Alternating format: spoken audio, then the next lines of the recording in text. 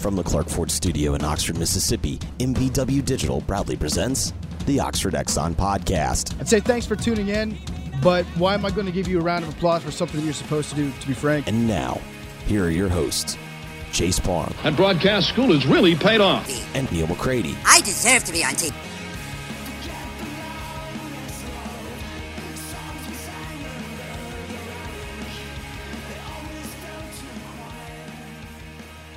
Welcome to this edition of the Oxford Exxon Podcast. Chase Parham and Neal McCready. A couple guests for you today comprising the show. First, we're going to talk to Dr. Michael Cunningham. It was Dr. Mike on the board. Made his COVID updates every single day. Second time he's been on the podcast, so he'll give you his opinions, his thoughts from his research about where things stand with COVID-19 as of right now, locally and nationwide as well. Also down the show, Ole Miss soccer coach Matt Mott joins Neal for a pretty lengthy interview also. So a couple different perspectives. Sorry, I can't talk this morning. There for you between Michael Cunningham and Matt Mott on today's show, a show that's brought to you every single day by the Oxford Exxon Highway 6 West in Oxford. Use the Speed Pass Plus app. You don't have to touch much. You can take care of yourself. You can be as safe as possible when you're getting fuel there with all Blue Sky locations, including the Oxford Exxon, or go next door to the Oxford Crystal. Use the drive-thru for your food needs there at Oxford Crystal, and also coming to you from the Clark Ford Studio, 662-257-1900 Highway 25 South there in Amory, and you can take care of all your car buying needs. Corey wants to be your truck guy, wants to be your car guy, and he will take care of you. Even in this time of social distancing, he will make it work. So again, 662-257-1900 is the phone number, and we will kick things off with Dr. Michael Cunningham on the Rafters Music and Food Hotline. Dr. Michael Cunningham joins us here on the podcast. First of all, Dr. Mike, thanks so much for spending some time. I know that you were ready to go earlier in the week. My router was not ready to go earlier in the week. That happens, so I appreciate your flexibility. And I always do this because I have discovered, Dr. Mike, that with this thing that sometimes the news changes a little from day to day, as you are well aware. So we are taping this at 1:02 p.m. Central Daylight Time on Saturday, May the 2nd. So thanks for being here. Yeah, thanks for having me, Neal.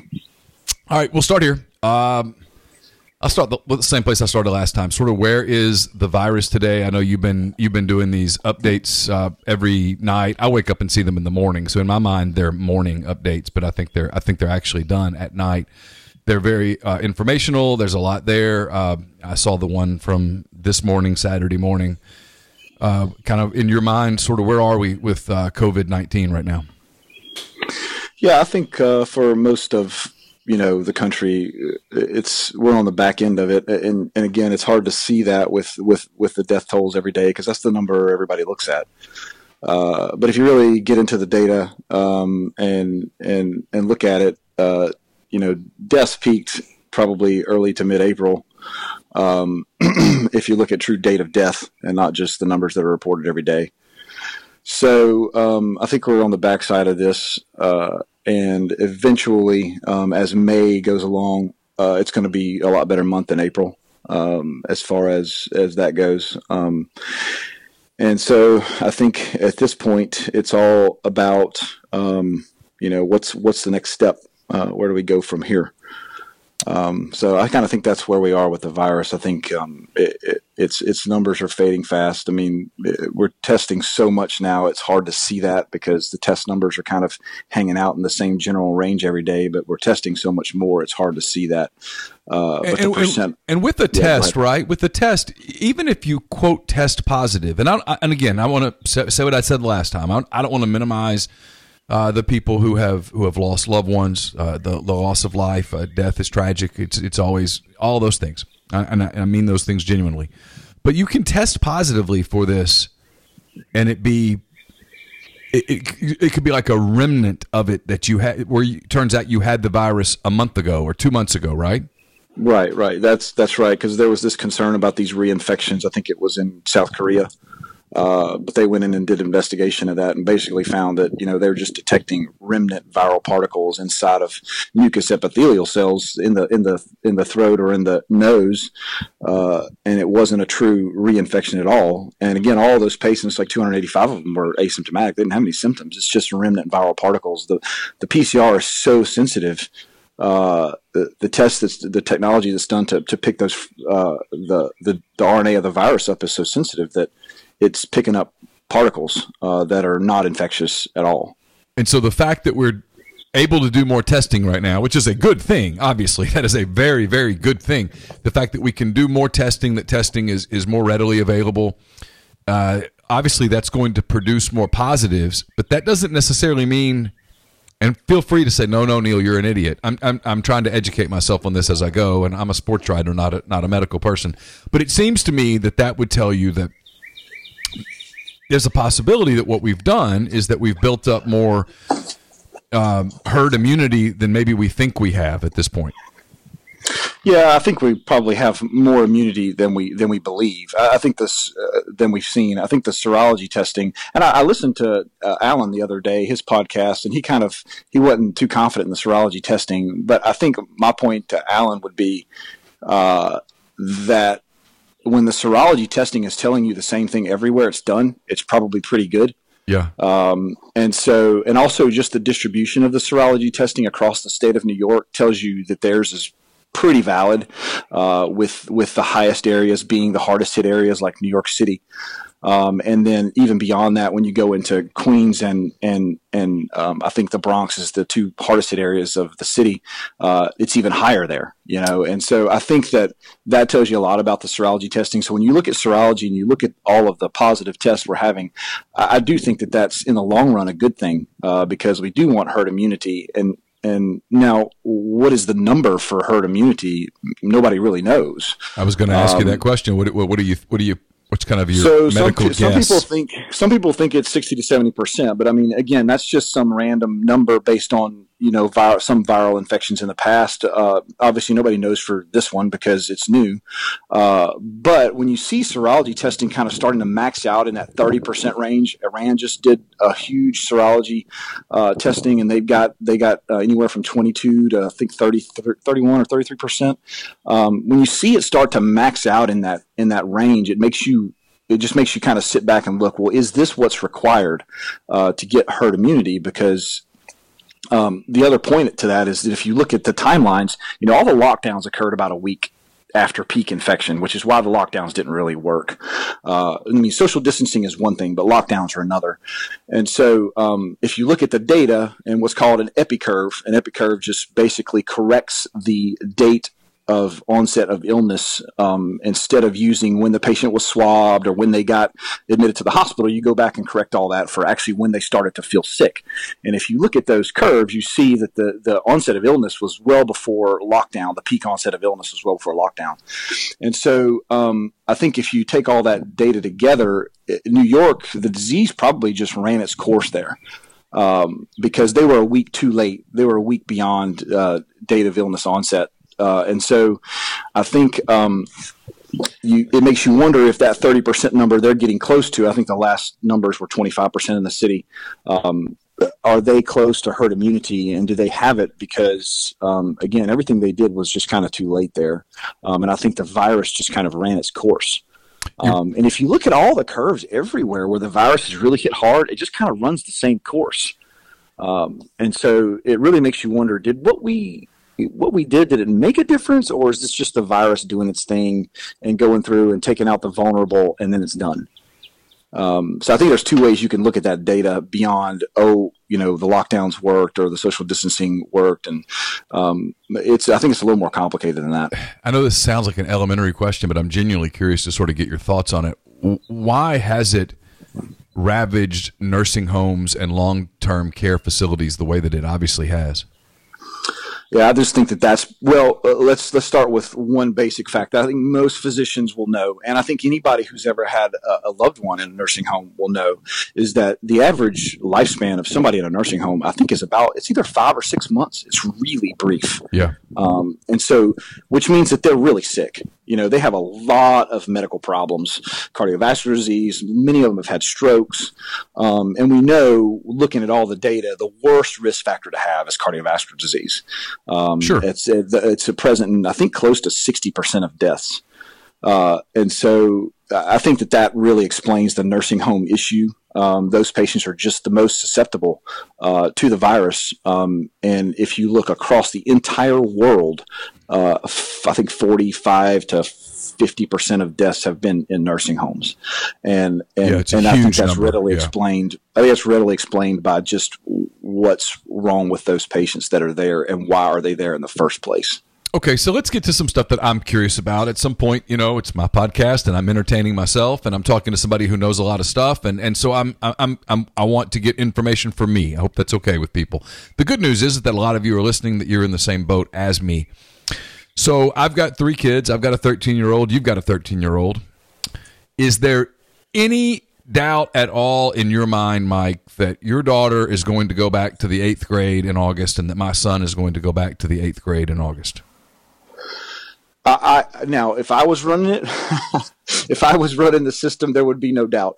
But I don't know. I think the answer to your question depends on fear factor and psychological issues. But young people, your 13-year-old daughter, let's say, and I don't want her to get it, obviously, although I don't think it would matter if she did. But let's say that she gets it. She gets coronavirus. And again, feel free to tell me this is you're in the safe zone to go, no, Neal, you're an idiot. I've heard worse today. She's not bringing it. There's no evidence that young people are passing this along to older people, parents, grandparents, the way that we had originally feared. And I don't hold it against us at the beginning that that's what we thought, because hey, we didn't know, and the unknown is scary. I mean, I think we all agree with that. The unknown is scary, and the thought of, hey, young people could get this in droves and pass it around to parents and grandparents and just wipe out generations. I get it, but that doesn't appear to be how it works the more that we learn about the virus, right?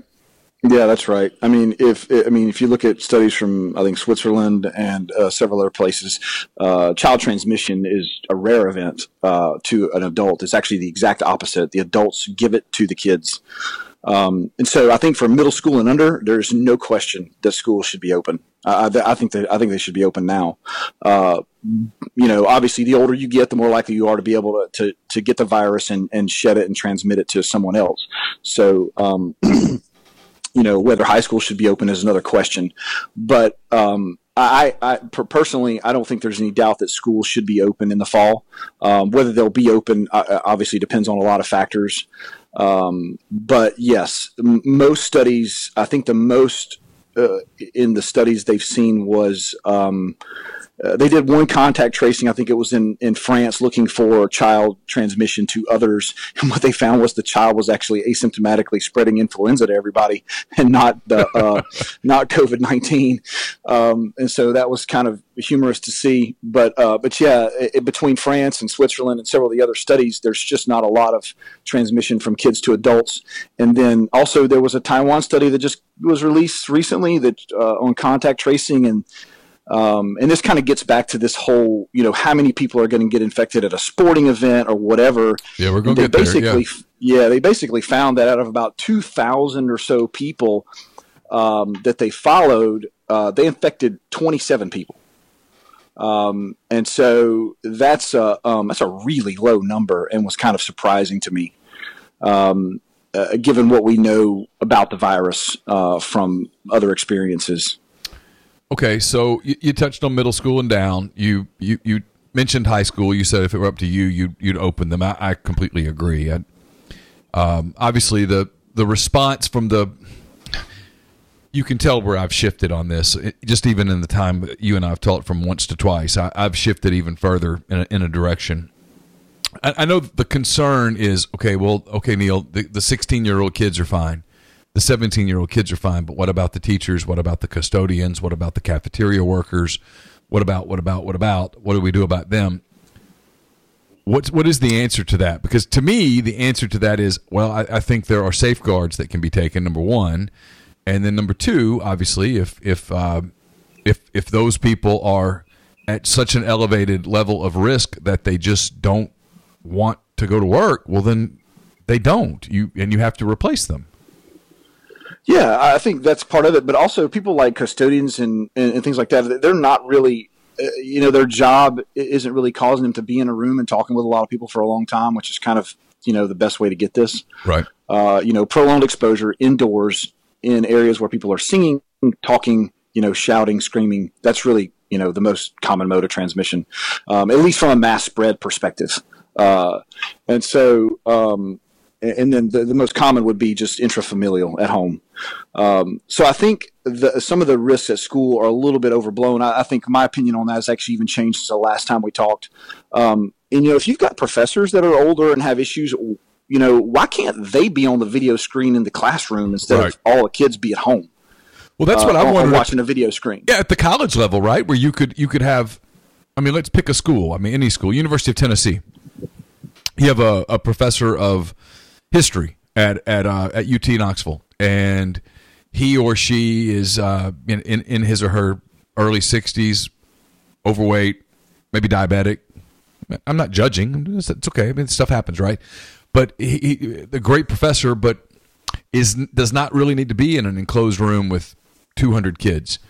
Right. Couldn't that professor be on a through Zoom or whatnot? One of the great things that has come from this is that we have perfected some technologies. He could be on a Zoom screen, and you could have graduate assistants that are there in graduate school getting a master's degree in history or whatnot.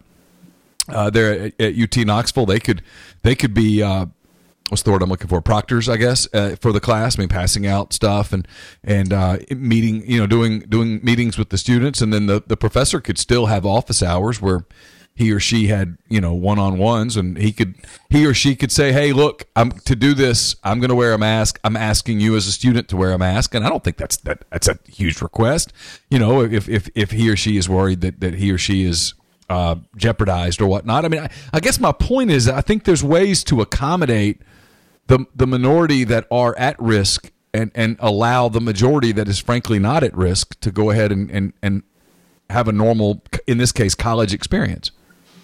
Yeah, I think that there are other ways to deal with it than, having everybody stay at home and use video screens. The students need interaction with each other, and I think you can get that if you have them in a classroom, like you said, with GAs or whoever, and just the person at risk is the one that's on the screen, not the people who are at practically zero risk. And actually, from an influenza perspective, if we're going to do one comparison, this thing does not kill near the number of young people as influenza does. And so the young people are way lower risk from this versus an influenza death. And so I think that makes much more sense going forward from a college perspective.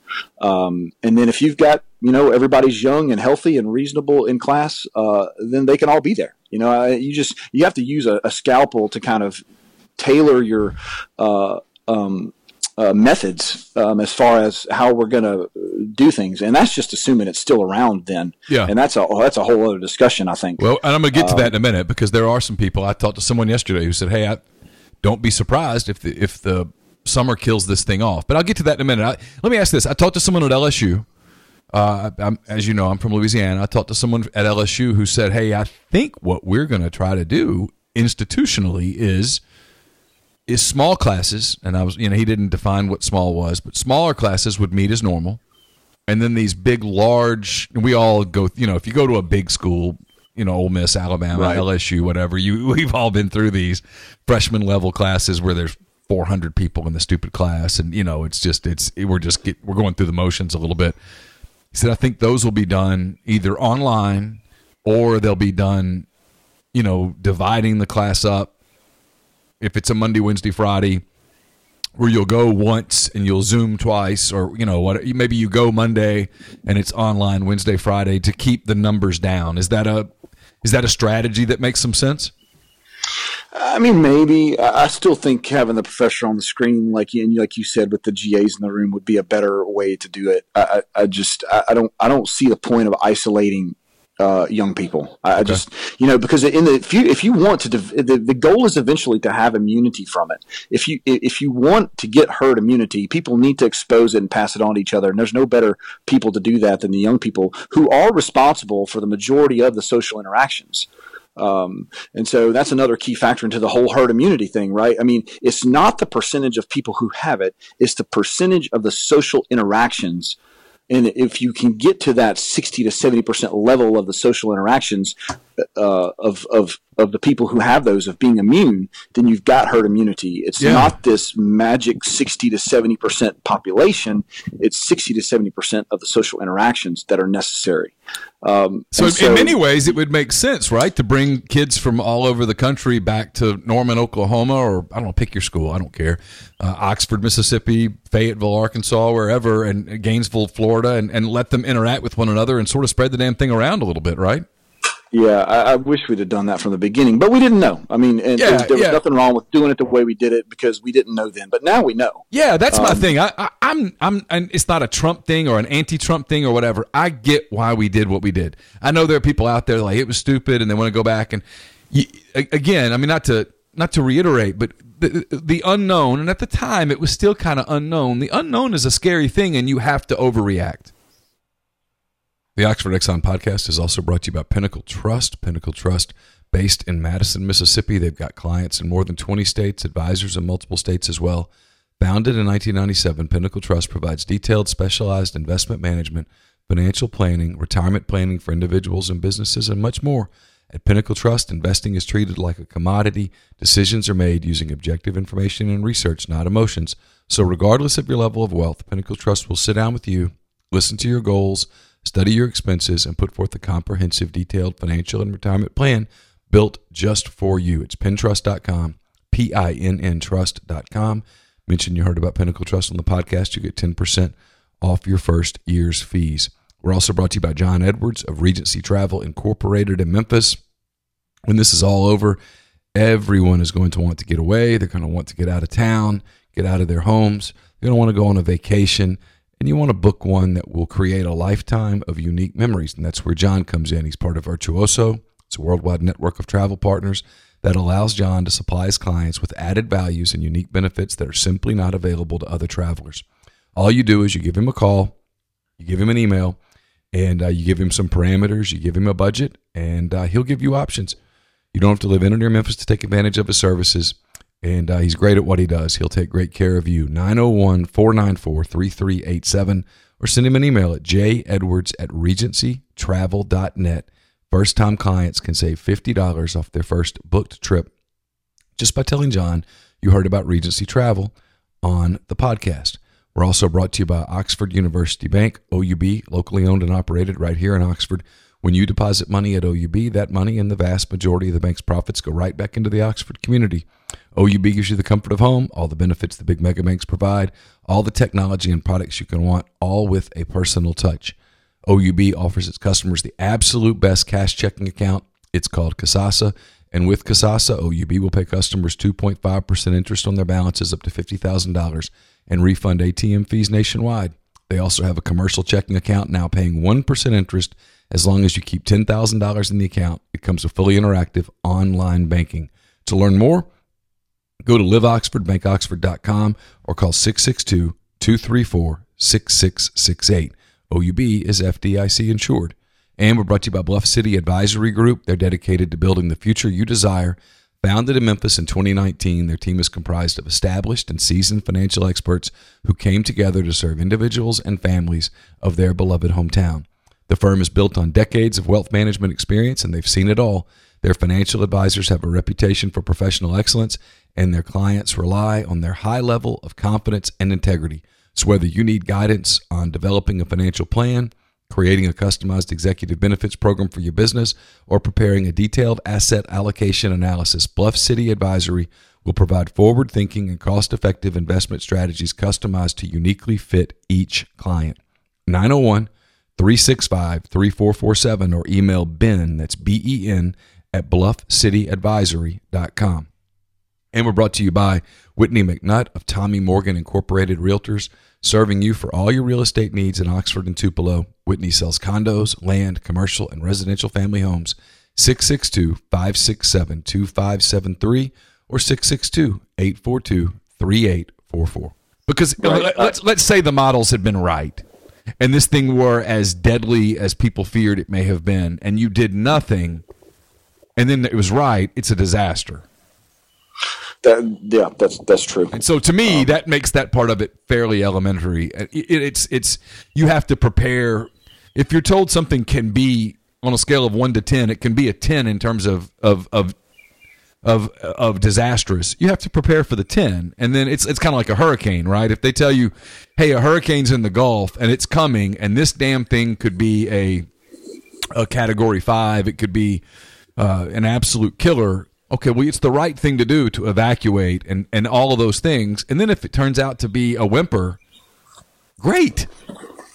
Right. You know what I mean? Yeah. I mean, the opposite approach would be stupid to go, I don't think it's going to be anything. And then it comes in and it's a killer and it's mass casualties. But now, to your point, now that we know, okay, we know more about it. Here's what it is. I think a different set of reactions are required. Yeah. I think that's what's got a lot of people frustrated is just, we're seeing, facts are finally bearing themselves out, and we have so much more data now as to how dangerous it is and for what populations it's dangerous. I think people are frustrated. I mean, myself included with, let's open things back up and continue to protect the vulnerable. Because if you want to see one failure of everyone, that's been the failure. The failure has been to protect the vulnerable, to protect the nursing homes and the long-term care centers has been an absolute failure across the entire country. Yeah. And the world for that matter. Yeah. And whether that's, you can blame whoever you want, state, local officials, federal officials, whatever. It doesn't really matter, but it's a failure of all of them. Agreed. To protect the vulnerable. Because we knew from data out of Italy, data out of Spain, data from several places before we had our huge issues that was the major problem. And so not isolating those places, I think Florida probably did the best job of that personally, just looking at their data. But I think that that was really the one true failure of this entire thing. You can talk about testing failures and this failure and that failure, but the one true failure was just protecting the people most at risk. And we just didn't do that. Okay, so this is obviously the Oxford Exxon Podcast. It's a podcast that was built around sports, and most of the people who listen to it at least originally because they like sports. So I'm going to ask you the thing that's on my mind at all times. It's the one thing that I write about the most. It's the one thing that the people that I talk to talk about the most. And so here we go. You mentioned Alan. You're referencing Alan Jones, who is the chief of emergency medicine at the University of Mississippi Medical Center. Great guy. Have nothing but a ton of respect for Alan. So I threw a hypothetical at him. When was this? I guess 2 weeks ago, a week ago? I lose track. I threw a hypothetical at him where I said, okay, 55,000 people go into a football game. I guess I used Oxford as an example, but it could have been anywhere. I used a lot of different college towns. Iowa. I think it was Iowa. Maybe it was Iowa. Yeah. Okay, so we'll do that. We'll do that. Well, Iowa versus Iowa State. They're going to play each other in Iowa City right there with the cool tradition waving to the kids in the hospital. We're going to do it there in early September, and I'm going to put 55,000 people in the stadium, okay?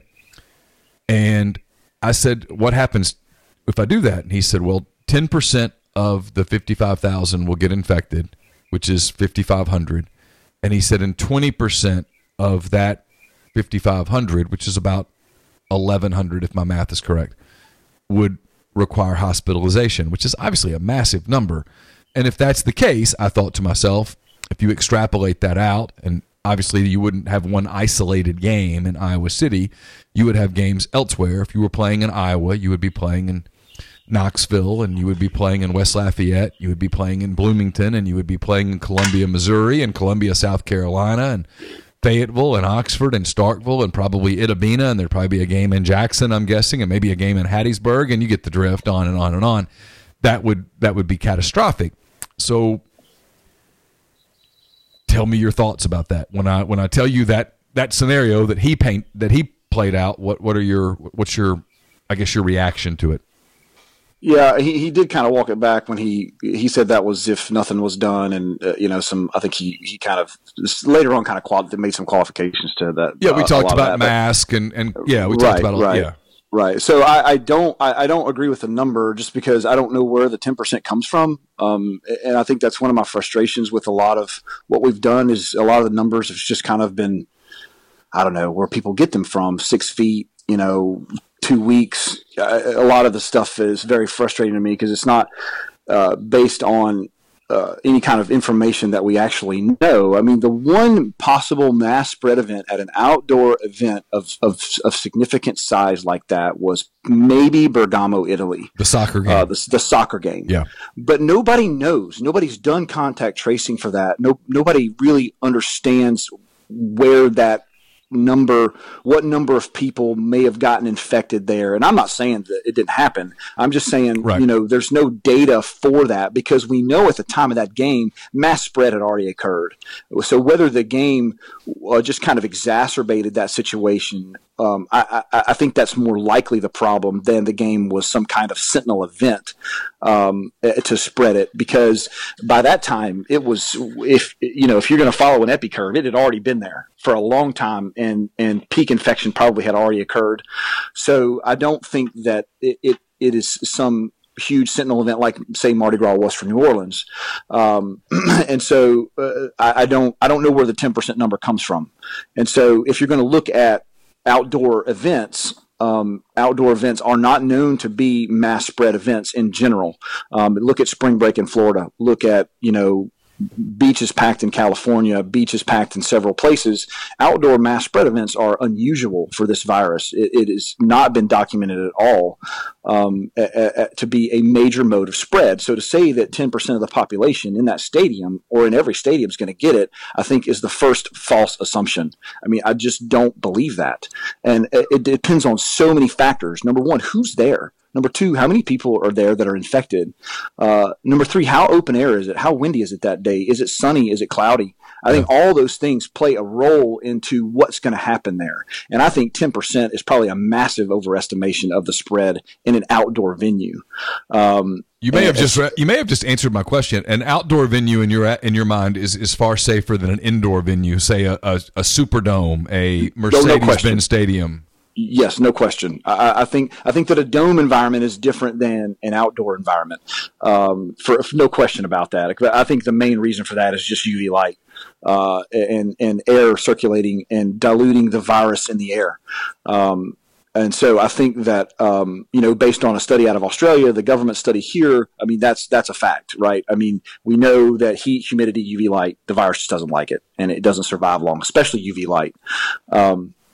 And so I think that's an overestimation of infection, and that's if the virus is a significant concern come early September, and it may well not be. But I think that I don't like the 10% number, and I agree with a lot of what Alan said. Other than that 10%, I don't know necessarily that 20% of hospitalized are going to be infected, because if you look at the populations that have been well studied, that 20% number is not really correct. It's correct when you don't know the denominator. But now that we know the denominator is massively larger than we knew it to be from the beginning, and which falsely elevated the mortality rate, which falsely elevated everything we knew about it. Now that we know the denominator is a much larger number, that 20%, and he's right based on our original math from the beginning, but that number is not 20% anymore. It's much less than that. And so I think that the initial number gets inflated, and then because of the antibody testing, we know that 20% is no longer the number, and also just all the PCR testing and people coming back positive. Our denominator has made that number come way down to probably closer to under 10.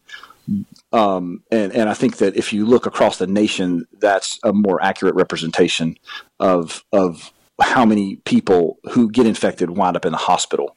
And so I don't think that we're going to have any kind of a mass spread event like that in an outdoor venue.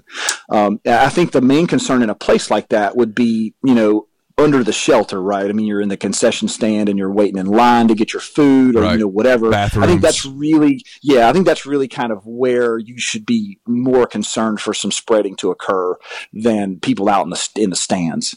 Maybe even the box areas, that would kind of be another concern as someone who goes there for games and is in a box area. I would definitely be, if it was still a concern then, I would definitely be sitting outside in the box area, not inside, for the most part. There's so much I want to get to, and I'm doing such a crappy job of interviewing because I'm so fascinated in so many different things that you say that I'm the things that you say send my feeble little mind going in different directions. I apologize. I know I'm doing a crappy job of this. I've had an SEC person tell me over the course of the last few days, he said, don't be surprised if the league tries to kind of slowly integrate fans into the stadium, all while sort of begging people not to congregate on campuses, referencing tailgating. Is tailgating like, you see the Grove on a big Saturday where it's just humanity. I mean, it is shoulder to shoulder. It's hot. There's a canopy of trees. There's all of that stuff. Is the Grove or an area like the Grove more susceptible to spread than Vaught-Hemingway or a stadium like Vaught-Hemingway would be? I don't know. I think the real question is it's outdoors, number one. So it's definitely not like an indoor situation. But it's just very densely packed. And people are sitting there around each other talking, and because it's so loud, people kind of get close to each other to be able to talk. Yeah. But so I think that, there's definitely some concern there. I don't know how much. The other concern about that is there are clearly people in an at-risk population there. And so it's not just a bunch of young spring chickens like it is in a classroom. And so I think that there's definitely I would definitely have pause there. I don't think that it would be a significant event if people did get infected from it. And when I say significant, I don't think, hundreds of people are going to get infected by being in the Grove. There might be one guy who's a quote unquote super spreader who gives it to, a few people, then who give it to some others. But I think that, first off, I think the SEC should wait till after May to make any kind of, at least May, to make any kind of decision based on that.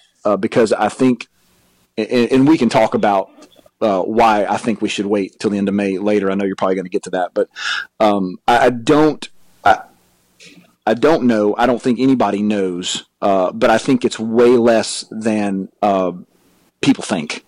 And I'm basing that off of kind of beaches, parks, even restaurants. There's only really been a couple of super spreader events in restaurants.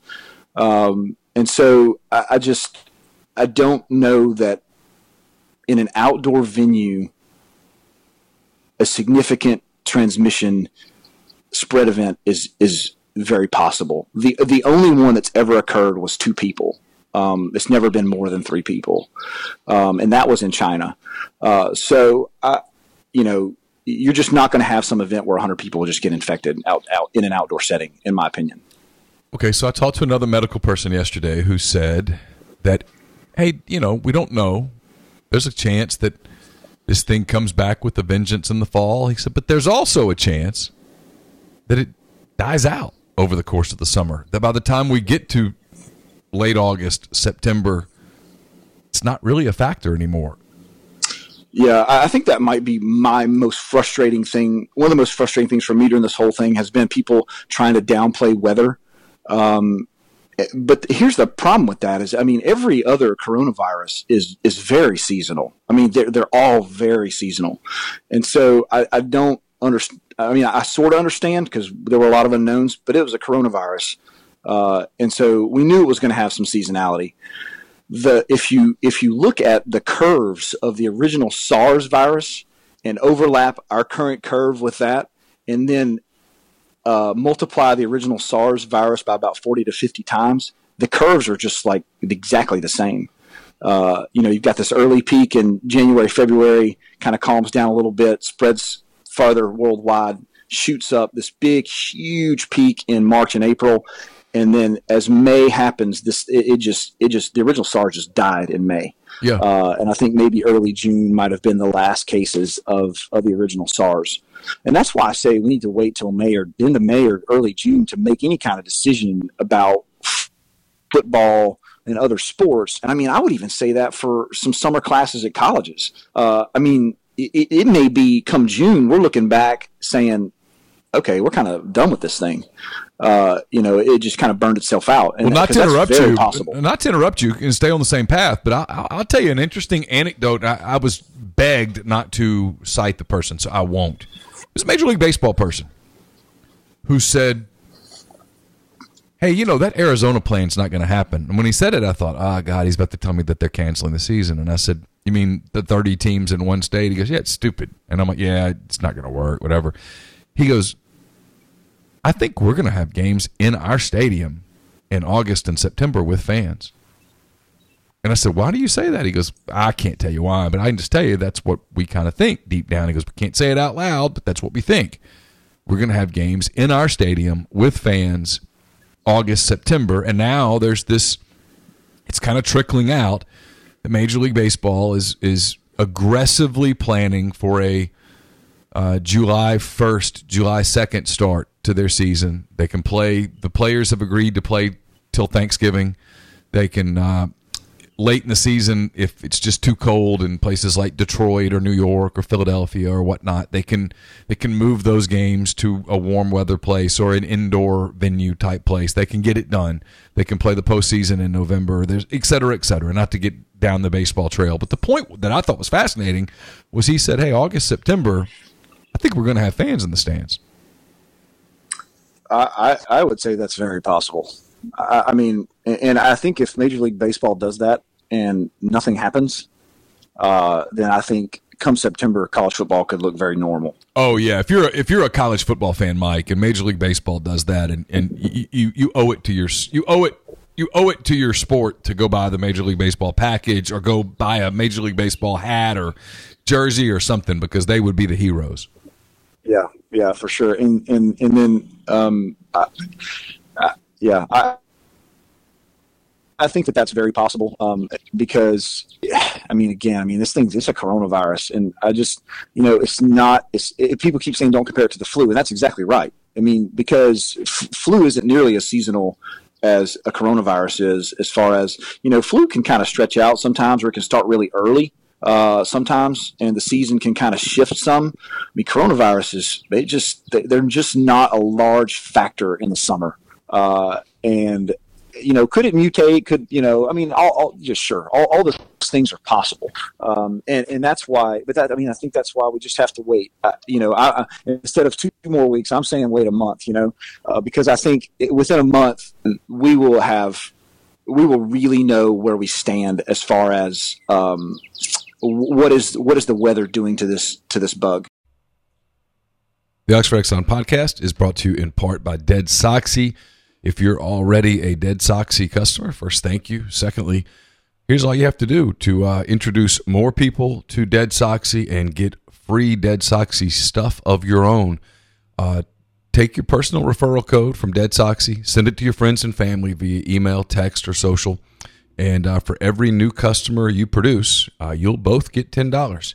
They get $10 in free socks. You get $10 in free socks. You can keep earning freebie socks for life because there's no limit on how much you can earn. Just share your link and collect the rewards. People helping people, as we all should, especially right now at Dead Soxy. It's deadsoxy.com. We're also brought to you by the Iron Horse Grill. It is located at 320 East Pearl Street.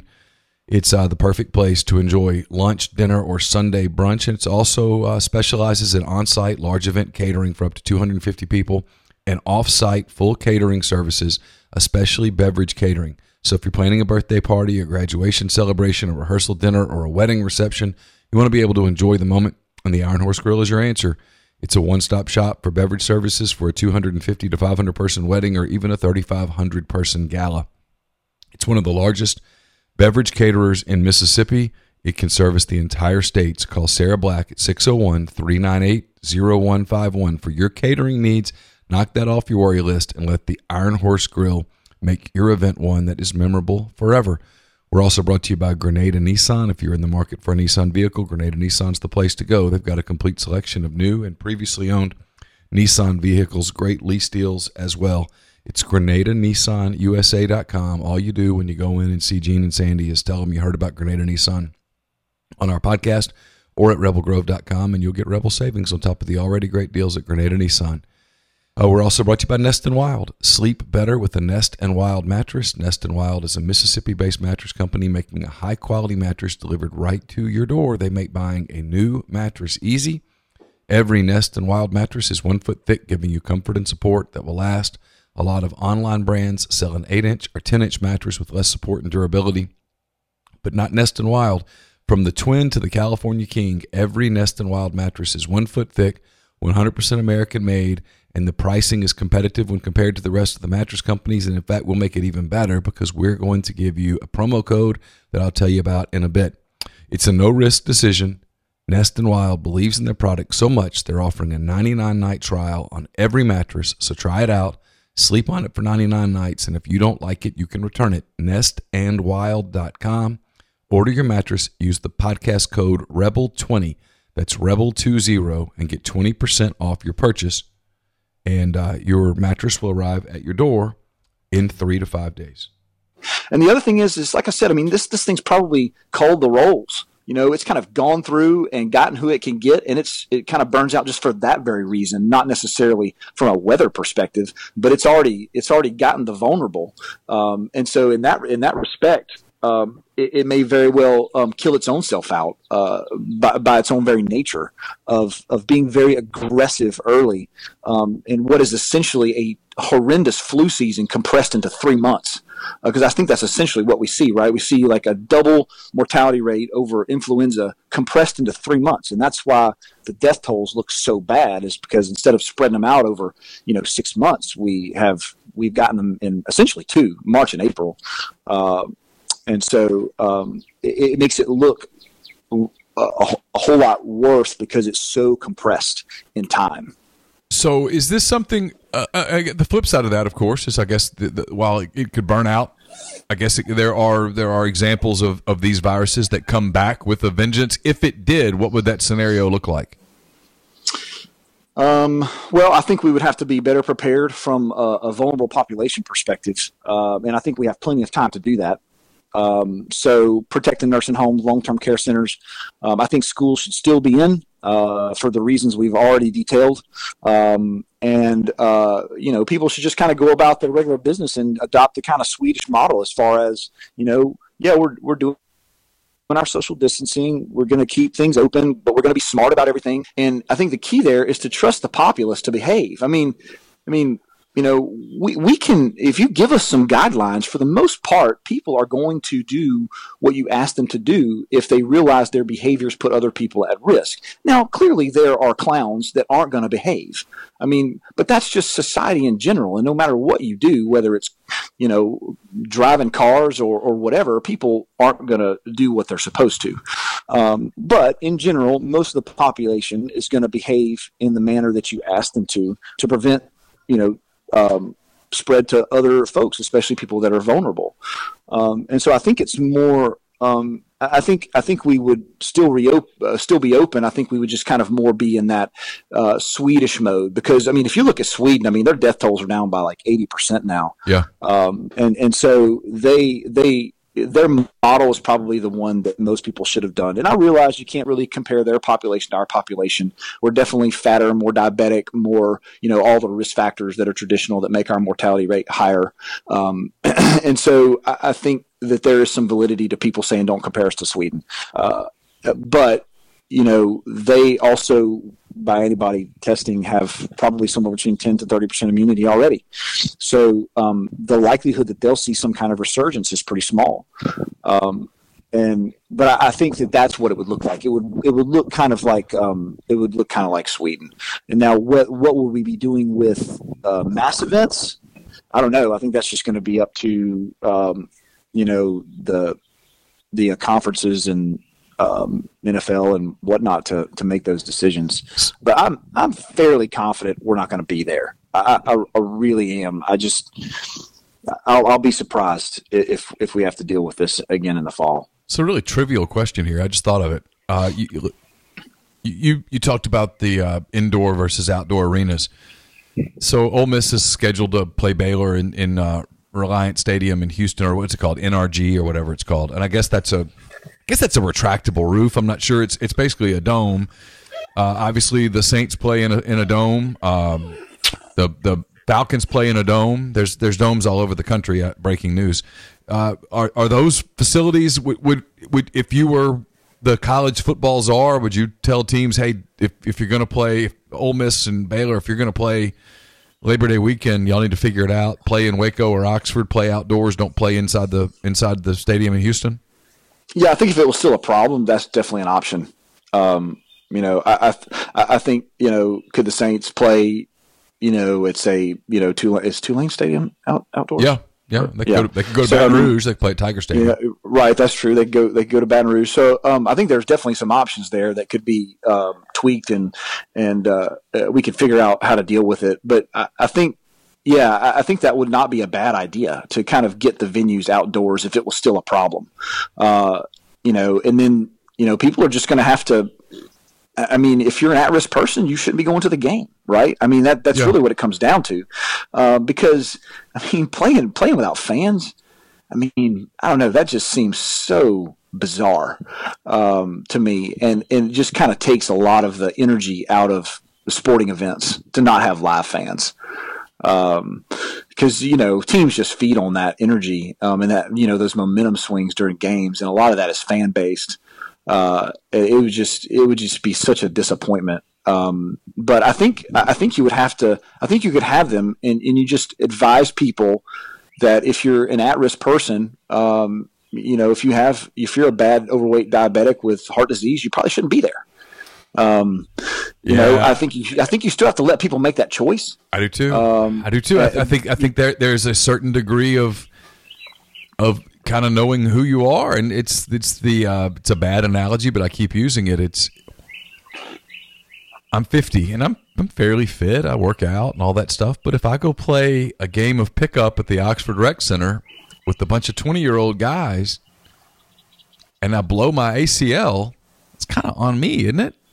I mean, I knew better. Yes. It was dumb. It was a dumb thing to do. I mean, if I go out and go for a jog and I tear my ACL, well, that's just shitty luck, and that sucks for me. But if I go snap my Achilles because I'm trying to run up and down with some 21-year-olds, well, that's kind of my stupidity. And I'm not saying anything bad should happen to people who make bad choices, but there is something to that. I mean, we make choices, and so I don't know. It's the other part of this the college football thing, and I've disagreed with some colleagues that I have tons of respect for who are so much better than I am at what I do. I have two problems with the college football without fans thing. One is it's college football essentially admitting that, hey, our whole model is not built around the student athlete the way that we said it has been for years. You're letting every bit of that toothpaste out of the tube. And then if you say, hey, no fans allowed, if you're a school that's in a league that doesn't have a giant TV deal, why even get started? If you can't let fans in and you can't charge, you can't have a gate, what are you doing? You're not a nonprofit. I mean, at some point, you're not a charity is my point. I keep using this one game. San Jose State is scheduled to open the season at Central Michigan. And if you tell the people in Mount Pleasant that you're not going to allow fans in the game, what the hell reason is there to play it? Yes. I agree with that for 100%. Yeah, it's just, I don't know. I think no matter what things are played, I think fans are there, and I think people are just going to have to take responsibility for their own actions. I know that's shocking for most people to hear, but that's really it. And the other thing is I mean, if you think about it, let's just play a quick numbers game here. Okay. If 50% of deaths are in nursing homes, which is about the going rate worldwide. Okay. That means if 60,000 people have died, 30,000 people not in nursing homes have died. So and a lot of those people are that at-risk population. 90% of deaths are in people over 60. So, you can tailor college and NFL and MLB and NBA to those numbers. And I think first and foremost is to protect the nursing homes. If you can do that, you can limit this thing so much as far as its death toll.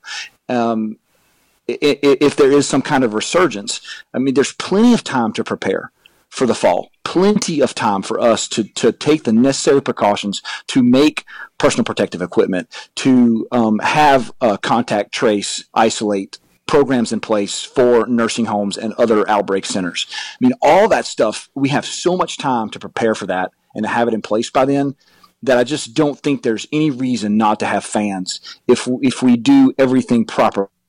And if we do that, we could substantially limit any kind of quote unquote second wave, just because we know who to protect. All right, you just made me think of something, and I know I've kept you far long enough. Let's say Major League Baseball starts back in July, okay, and they do it without fans initially, which I think is what exactly they will do. I think that's very clear. We'll use a team, the Tampa Bay Rays. They're someone in their front office or someone in their, a manager, a coach, one of the people that's a support staff people test positive for coronavirus. Do you have to, at that point, isolate that team for 2 weeks, or is there a way to contact trace, test, make sure everybody's okay, and then keep going? No, that's exactly what I would do. The latter. I would absolutely do contact, test, trace there, and because it may very well be that, because the most likely thing is that they got that from somebody that they know, right? They probably got it from somebody in their family. I mean, that is by far and away the most common mode of transmission. And so what you'll probably find is that person got it from somebody in their family. When you do a test, trace, and isolate, that person gets isolated. You test everybody on the team, everybody that person came in contact with, and whoever's positive, you isolate them. And that's it. I mean, I think on a small scale like that, from an MLB, from a team perspective, that's not a difficult thing to do. It doesn't require a ton of manpower. Each team could even have somebody that runs that show for them. The MLB could put something in place to where, each Major League Baseball team has two people who run that situation for them. Somebody's in charge, and then somebody is this contact, test, trace, isolate person who goes and tests everyone who came into contact with that person to just isolate the problem and deal with it. And if the players are, I think a lot of this also just comes down to the players and their comfort level. I mean, the players, they're so low risk. They're the healthiest of the healthy. Even if one of them gets it, they're unlikely to have a problem. I think you're still going to have to isolate a player if they do get it. But, I think that's what you have to do, that's the model. I mean, even our hospital, that's kind of the plan, is once this kind of dies down, is to have this contact, test, trace, isolate program in place for the county to be able to isolate the patients that the new cases. And I think that if it is still a problem, then that's going to be the best way to deal with it. And I think that would be satisfactory to most of the population. I think by then everybody's going to be ready for some sports, and most of the population will have come around to the fact that if we're going to have to live with this for a while, then this is the way we should do it. Fascinating stuff. I really appreciate your time. Kept you for almost an hour here, so I really appreciate it. Enjoy the rest of your weekend, and hope to talk to you soon. All right, Neal. Thanks for having me. You have a good day. You too. Bye-bye. Bye. Take a break in the show to tell you about Community Mortgage, located in Oxford, Memphis, Soto County, and Chattanooga. Underwriting and processing is done in Memphis, so you're getting local underwriting and understand your market. A leader in condo financing in Oxford, and the float down option where you can lock in the current rate, but if rates go down before you close, you get the lower rate. 662-234-2704 or JLOWE at communitymtg.com. Also brought to you by G&M Pharmacy on South Lamar in Oxford. Also Tyson Drugs on the Square in Holly Springs. Both those locations are open for regular business hours. Tyson's is utilizing a walk-up window, and G&M is offering curbside service there in Oxford. Both stores are dedicated to local delivery and still able to deliver same day as well. 662-236-2222. The podcast brought to you by Visit Oxford. VisitOxfordMS.com is the website.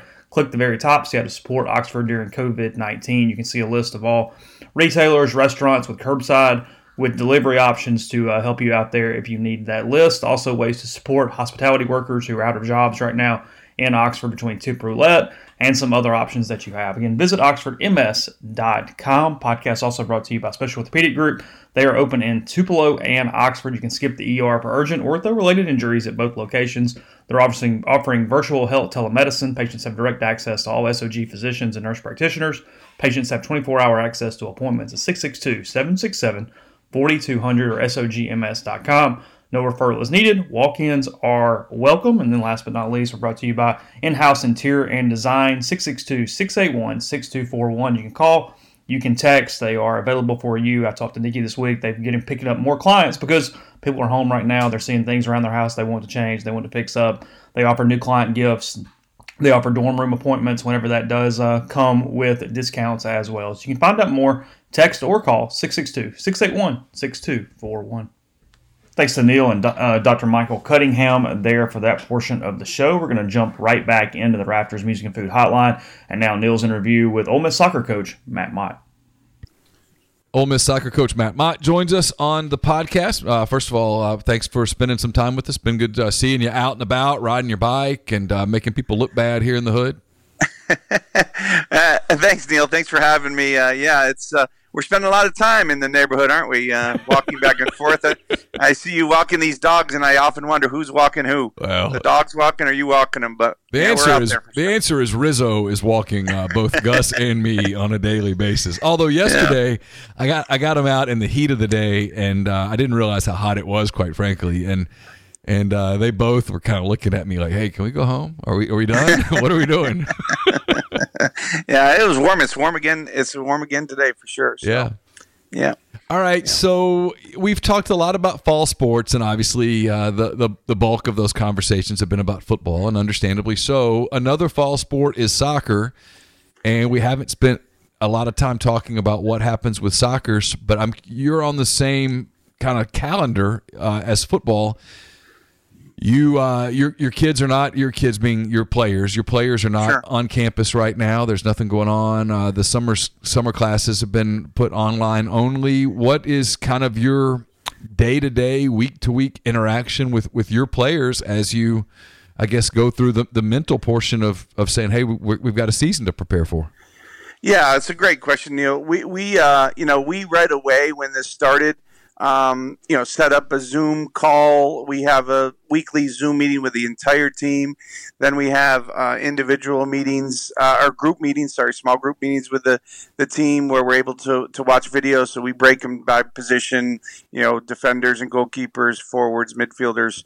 And so it's been really great. My assistant coaches have been fantastic in preparing quality video for them to watch, and they shoot it to them, before the meeting, so the players have a lot of interaction. They talk about the different clips, but it's tricky. It really is, and timelines are flying all over the place of what we might be able to do or not do. But our team has done a good job. We have on our Tuesday we have what's called culture class, so we kind of work on some team culture.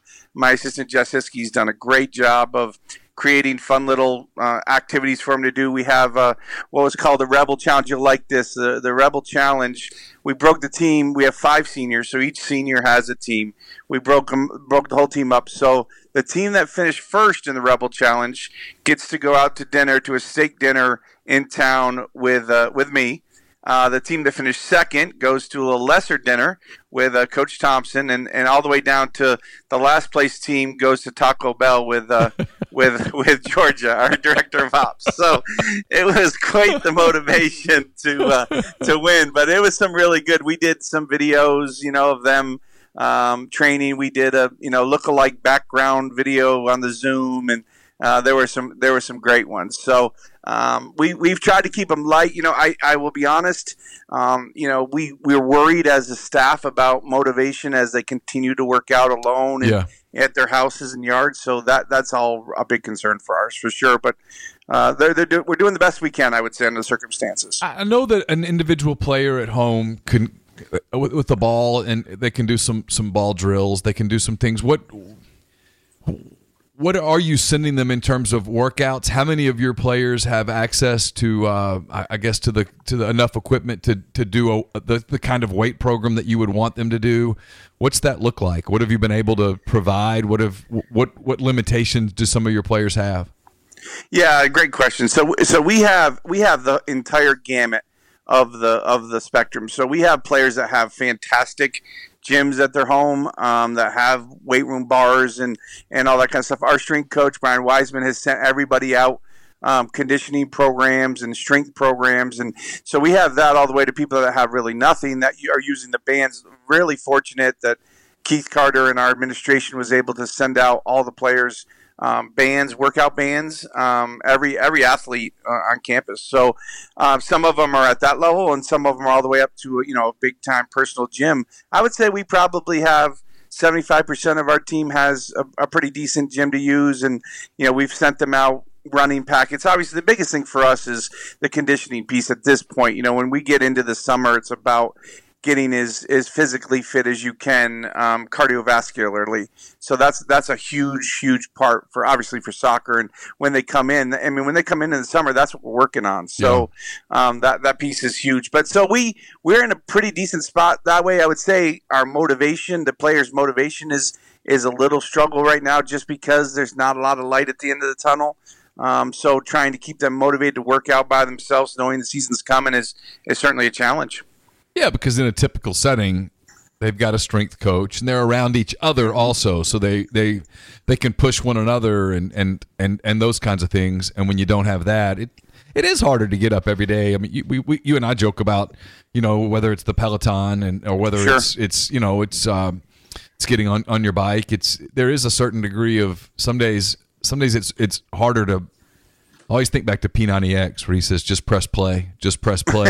Yeah. But there's days that it's harder to press play than it is other days. And it's a lot easier if you know that, hey, I've got a 7 a.m. strength and conditioning deal with my team, and I got to be there, and I'm going to be there. And once I get there, I'm going to be there with my teammates and my friends, and there's going to be a coach that pushes me, and at 8:30 it's going to be over and it's done, and my work's done for that morning. Yeah, 100%. And I think for us too, like just even, getting out with a soccer ball is, at first I think they had no problem with it. And now it's like, okay, how many different things can we do? We developed, our assistant coach, Richard Beebe, has we call it the Beebs app, kind of for lack of better terms, but he's done did a ton of videos the last 4 years of our players with, doing first touch stuff and stuff on your own. So, they're able to access that and do some of that stuff. But, right now, Neal, they can't report anything back to us. They can't really tell us what they're doing. We're checking in on them, how they're doing, but they have, they can't do we can't get any reports from them. So, they're kind of on their own to do it. And for some, it's probably a struggle. How much just kind of when you just talk to them, I know you're a coach and you're thinking about soccer and that kind of thing, but you also care about the players as individuals, as people. How much are you almost having to kind of play the role of, or not just you, but your staff, almost kind of play the role of therapist a little bit right now?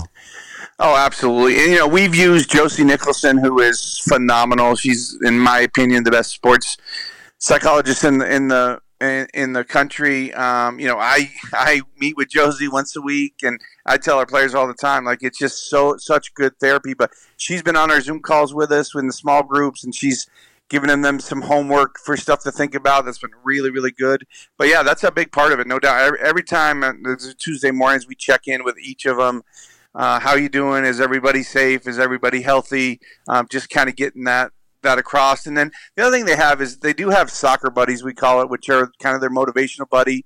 So they've told us they've done a good job of just checking in with each other. Are you working out? What are you doing? What are you doing today? So all of that I think is really good. But certainly we want to start seeing some light, hopefully, that we know we're going to get back in the fall and get back to it and get back together. Yeah, that's what I was going to get to. So kids are obviously more resilient than people like you and me are probably at this point. Yeah. I mean, once they get the green light and they say, hey, you guys can report on July the X or August the X or whatever, that's going to be a sigh of relief. And then once they do get together and they see each other and all that stuff, and they're going to the mental part of this is going to, I think, fade away pretty quick. That's my opinion. They're going to get right back to it. Physically, So your schedule, I've got your spring schedule up, which obviously was completely canceled. I can't find, and it might just be because I'm a bad Googler today, but I can't find your fall schedule. When are you guys scheduled to begin games? Yeah, the August 20th is supposed to be our first game. I believe it's August 20th, so it's that Thursday. We're supposed to play Murray State that Thursday. That opening weekend, we have Murray State and Miami at home. So we're supposed to report for preseason August 4th, and start training on August 5th. And then play August 20th, I believe is the date. So, so we typically have about a 16-day, preseason camp. But, you did say about the spring. So unfortunately for us, we pushed all of our spring games later in spring just to hope. We had a couple guys injured that we were hoping to get back and be able to play. So we didn't get one spring game in, which is really difficult. Yeah. You're supposed to get 6, and we didn't get one. Where some of the SEC teams played 3 or 4, right? All of them played, I think, at least 2. So we were set up to play LSU and Alabama and Samford and Memphis. We're going to play Memphis twice, and so unfortunately we didn't get any of those games in the spring, which is really difficult from development. So that was definitely disappointing. From a conditioning standpoint, and again, I know that each player is different, but just in general, college football coaches have said, "Hey, we need 8 weeks to get kids ready." Given the fact that we didn't have spring, we didn't have the June off-season program. That's clearly not going to happen. How long do you need to feel? I mean, obviously, I've watched a lot of soccer with Carson and Will and all that age group. There's a lot of running in soccer. How long do you need to feel comfortable putting your team out there in what's going to be a very hot, early portion of the season? Just from forget the coronavirus for a minute, just from hey, I feel comfortable that they're fit enough to go play and that they're not at risk. How long do you need from a coaching standpoint to kind of get a team ready? Yeah, I think we need minimum 6 weeks. So if we're saying we're getting 16 days, so let's say 2.5 weeks, something like that, or maybe a little less than that from preseason. So if we're saying August 4th, if we could get a month before that, that would be ideal, obviously. So if your players could report on July 1, yep, would you be comfortable playing that August 20 open date? I would. I think we would be in a good spot. The biggest thing is they're running right now. There's no doubt in my mind they're running. They're doing the conditioning. But what they're not doing is cutting and, hitting each other and those kind of things that happen in soccer, as and tackling. But to me, the biggest thing for me is the cutting. The constant cutting that happens in a game is what's really going to that's what's going to create the injuries if they're not prepared for it, is cutting, changing directions, jumping, landing, all of those things. That's the big, running. They're going to be able to pass our fitness test, which is a 20-yard straight run back and forth. It's called the beep test. They'll be able to pass that. There's no doubt in my mind. It's the actual playing that concerns me because they haven't played, and all summer they play.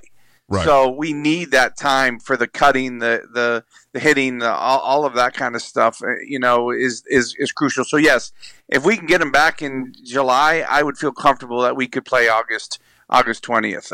I do. But as that date gets pushed back, then we really need to consider pushing our start date back as well.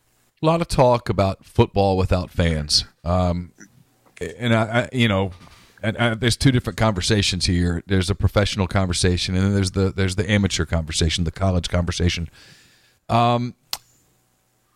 You guys, you've built a really solid program at Ole Miss. You get a good following. People come to your games. People enjoy your games. It's a lot of families do it as a family event. It's obviously more affordable to go to than men's basketball or football or whatnot, and that's cool. I've been to some of the games. It's a lot of people there. It's great. It's a fun environment. In your mind, as a college coach, as someone who's been in college athletics for the bulk of your adult career, college games without fans, doable or not?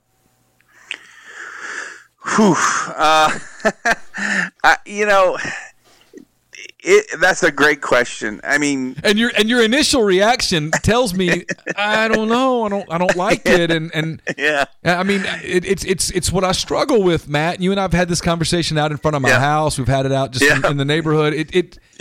I'm not interrupting you. I'm adding some context to this. It bothers me, frankly. It's one thing, and I don't mean that it's wrong or that we can't do it or that there can't be a special set of circumstances or that whatever. I'm open-minded. I'm for sports. Everyone knows that. I want sports to be played. Sports need to be played. My career depends on it. Your career depends on it. Yes. We need sports to be played. I do struggle with the idea that one of your players, her friends can't be there. The students that the student body that she represents when she puts on an Ole Miss jersey, she represents the other kids who go to school at the University of Mississippi. She does. If her family can't come watch her play, and her friends can't be there, and the student body that she represents, it's not safe for them. I don't know how we look these young ladies, in your case, in the eye and say it's safe for you. Yeah. Yeah. No, I think it's a great point, and I totally get it. You know, it's so funny. When I first got here, I remember it vividly. So this is going back 10 years now. Vividly saying to our marketing people came, and, you know, our team wasn't very good, and our marketing people came and said to me, you know, this is our plan. This is what we want to do. We're going to do this promotion and that promotion. I said, listen, I'm going to keep it really real with you here. I hope my family comes to the game. Other than that, I really don't care. I got to worry about what's going on the field, right? Like, right, sure. I got to get the team to the quality where people want to come. Well, now, flash forward 10 years, you've done that. We're really lucky. Like, there's a great following, and I think people love Ole Miss, and they, you know, we're really fortunate that we're at the fall, right? The fall, everybody wants to be on campus. They want to be on campus for football and the school starting. So. And the sport is more popular today in America than it was 10 years ago. Absolutely. So we're really lucky because we get great crowds. I remember Ross Bjork coming up to me saying, this is a few years ago, Matt, your crowds are so good, we're gonna have to expand the stadium. I said, that's awesome. Yeah, sure. So yeah, the idea of having that without fans, and I kind of agree with you. Like, if it's okay, how can it be okay for our athletes if it's not okay for the fans?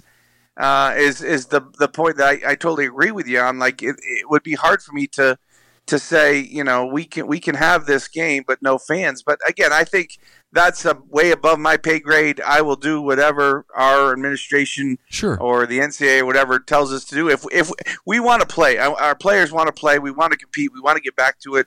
So we'll do whatever we have to do that. But I completely understand your point, and quite honestly, I kind of agree with it that it's hard to justify them playing but not letting any fans be out there. Yeah, and before anybody sends me the hate mail or rattlesnakes in the inboxes, I mean, if that's what has to be done, okay. Yeah. I mean, I get it. I think most people that are rational would agree with me. And I mean, hey, Lane Kiffin said this the other day. He said, you know, let's be real. Talk about football. You know, it's obviously it's a lot more people involved. If you look at a college football sideline. You know, it's packed. It's packed with people, and so if it's not safe for the stadiums to be packed, how do we justify that? And that's why I'm pretty optimistic today. I'm optimistic games are going to be played. I think your team's going to play. I do. I think it's going to happen. I just think it's leading to this really fascinating conversation because if you're telling, and we keep doing it with men's football, with football, and men's basketball. We don't do it with the other sports, but the other sports are valid. If it's a professional league, you know, the NBA Players Association, it's a labor union essentially.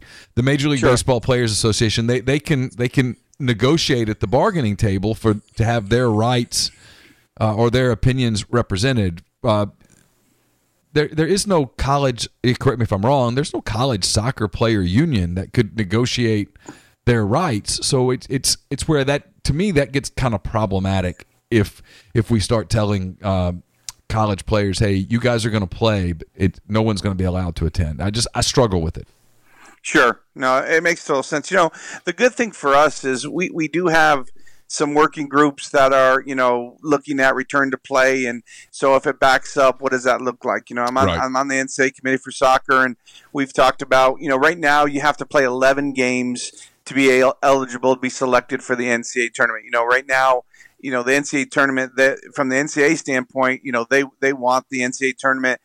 They want to keep it at 64 teams. There's no discussion of shrinking the teams or any of that stuff. So that's all really, really positive for us of getting the season in the fall. All those kind of things are a huge positive. I mean, obviously we want to play our 20-game slate. We want to start on time and all that stuff, but there is a lot of contingency plans for us if we were to start a little bit later, and maybe we lose a few games, but still able to get the season in. So it's all out there for sure, and trying to see what we're going to do. But it's like nothing I've been a part of. That's for sure. I don't even know the answer to this. I'm genuinely curious. This would be normally, as we're taping this on Saturday, May the 2nd, this would be a huge NBA playoff day. There would be Major League Baseball games going on. There'd probably be some golf tournament on television right now. I know soccer's your thing. There would be soccer games being played. Yeah. What's life without sports been like for you, the sports fan? Awful. I mean, thank God for the Last Dance. I mean, that's been with the Jordans been great. But yeah, no, you would be in the middle of the EPL, the English Premier League finals and race and where that is. And I'm with you. I'm a huge Yankees fan, so I'd be excited about that. And I like watching the NBA. Unfortunately, I'm a Knicks fan, so that's a bit of a struggle. But I do like watching the NBA. I mean, I watch it all, Neal. I mean, it's all. I'm in my backyard watching sports nonstop. I'm a huge golf fan. I actually had tickets to the Masters, which is painful. I was taken. Yeah, my father-in-law was on his bucket list. I got tickets. And so we can't do that. So yeah, it's been miserable. It really has. We just live and breathe. I mean, my two sons are huge into it. So in the Mott house, it's rough without sports. So we're trying to manage it. Can't wait to get back and get going. But it's no baseball this time of year seems so strange to me. I know it does you too, but it's so bizarre without being able to see one game yet. Well, and I have this app on my phone, and the damn thing, I don't know how to get rid of it, but it keeps telling me, like, hey, the Cubs play the Arizona Diamondbacks tonight at 8:05. And I look at it, and for every single day for just a split second, there's like this moment of hope, and I'm like, no, it's not real. That's not real. They're not really playing. So I know you're into Peloton. Yeah. Are you getting? Has this made you a better Pelotoner? You've had more time. You've had more time to Peloton. Yes. I love the Peloton. My assistant Rob Thompson, he got it. He's got bad knees, so he got it maybe a year ago and kept on me and on me and on. Not on me, but he kept. It's great. You love it. So we got it, I think, in January, and it's been fantastic. My wife and I both ride it. We have our the teachers that we like, and it's been fantastic. I absolutely love it. But it's turned me into really wanting to bike. So I've actually started going, outside and got a mountain bike, and that's been a great exercise. The issue, Neal, is our neighborhood is so dang hilly. I know. So it's brutal. It's brutal trying to ride around the neighborhood. But I just got back from a ride down the Whirlpool trails, which was great. So no, it's definitely helped that side of it for sure. That and cooking. Actually, as soon as we hang up, headed to LB's to grab some ribs. I've spent a lot of time with the Big Green Egg. Chris Malloy and I are going to have a cook-off coming up soon here that we're going to try and record and put on the sports channel. But it should be a lot of fun. If you need a judge, you know where to holler. You got it. Perfect. All right. Well, tell Greg at LB's that I said hello, and thanks so much for the time. And hopefully we'll be talking some real live Ole Miss soccer here in the next couple months. I appreciate it, Neal. Thanks so much for having me on. Thanks, Matt. Be good. Yep.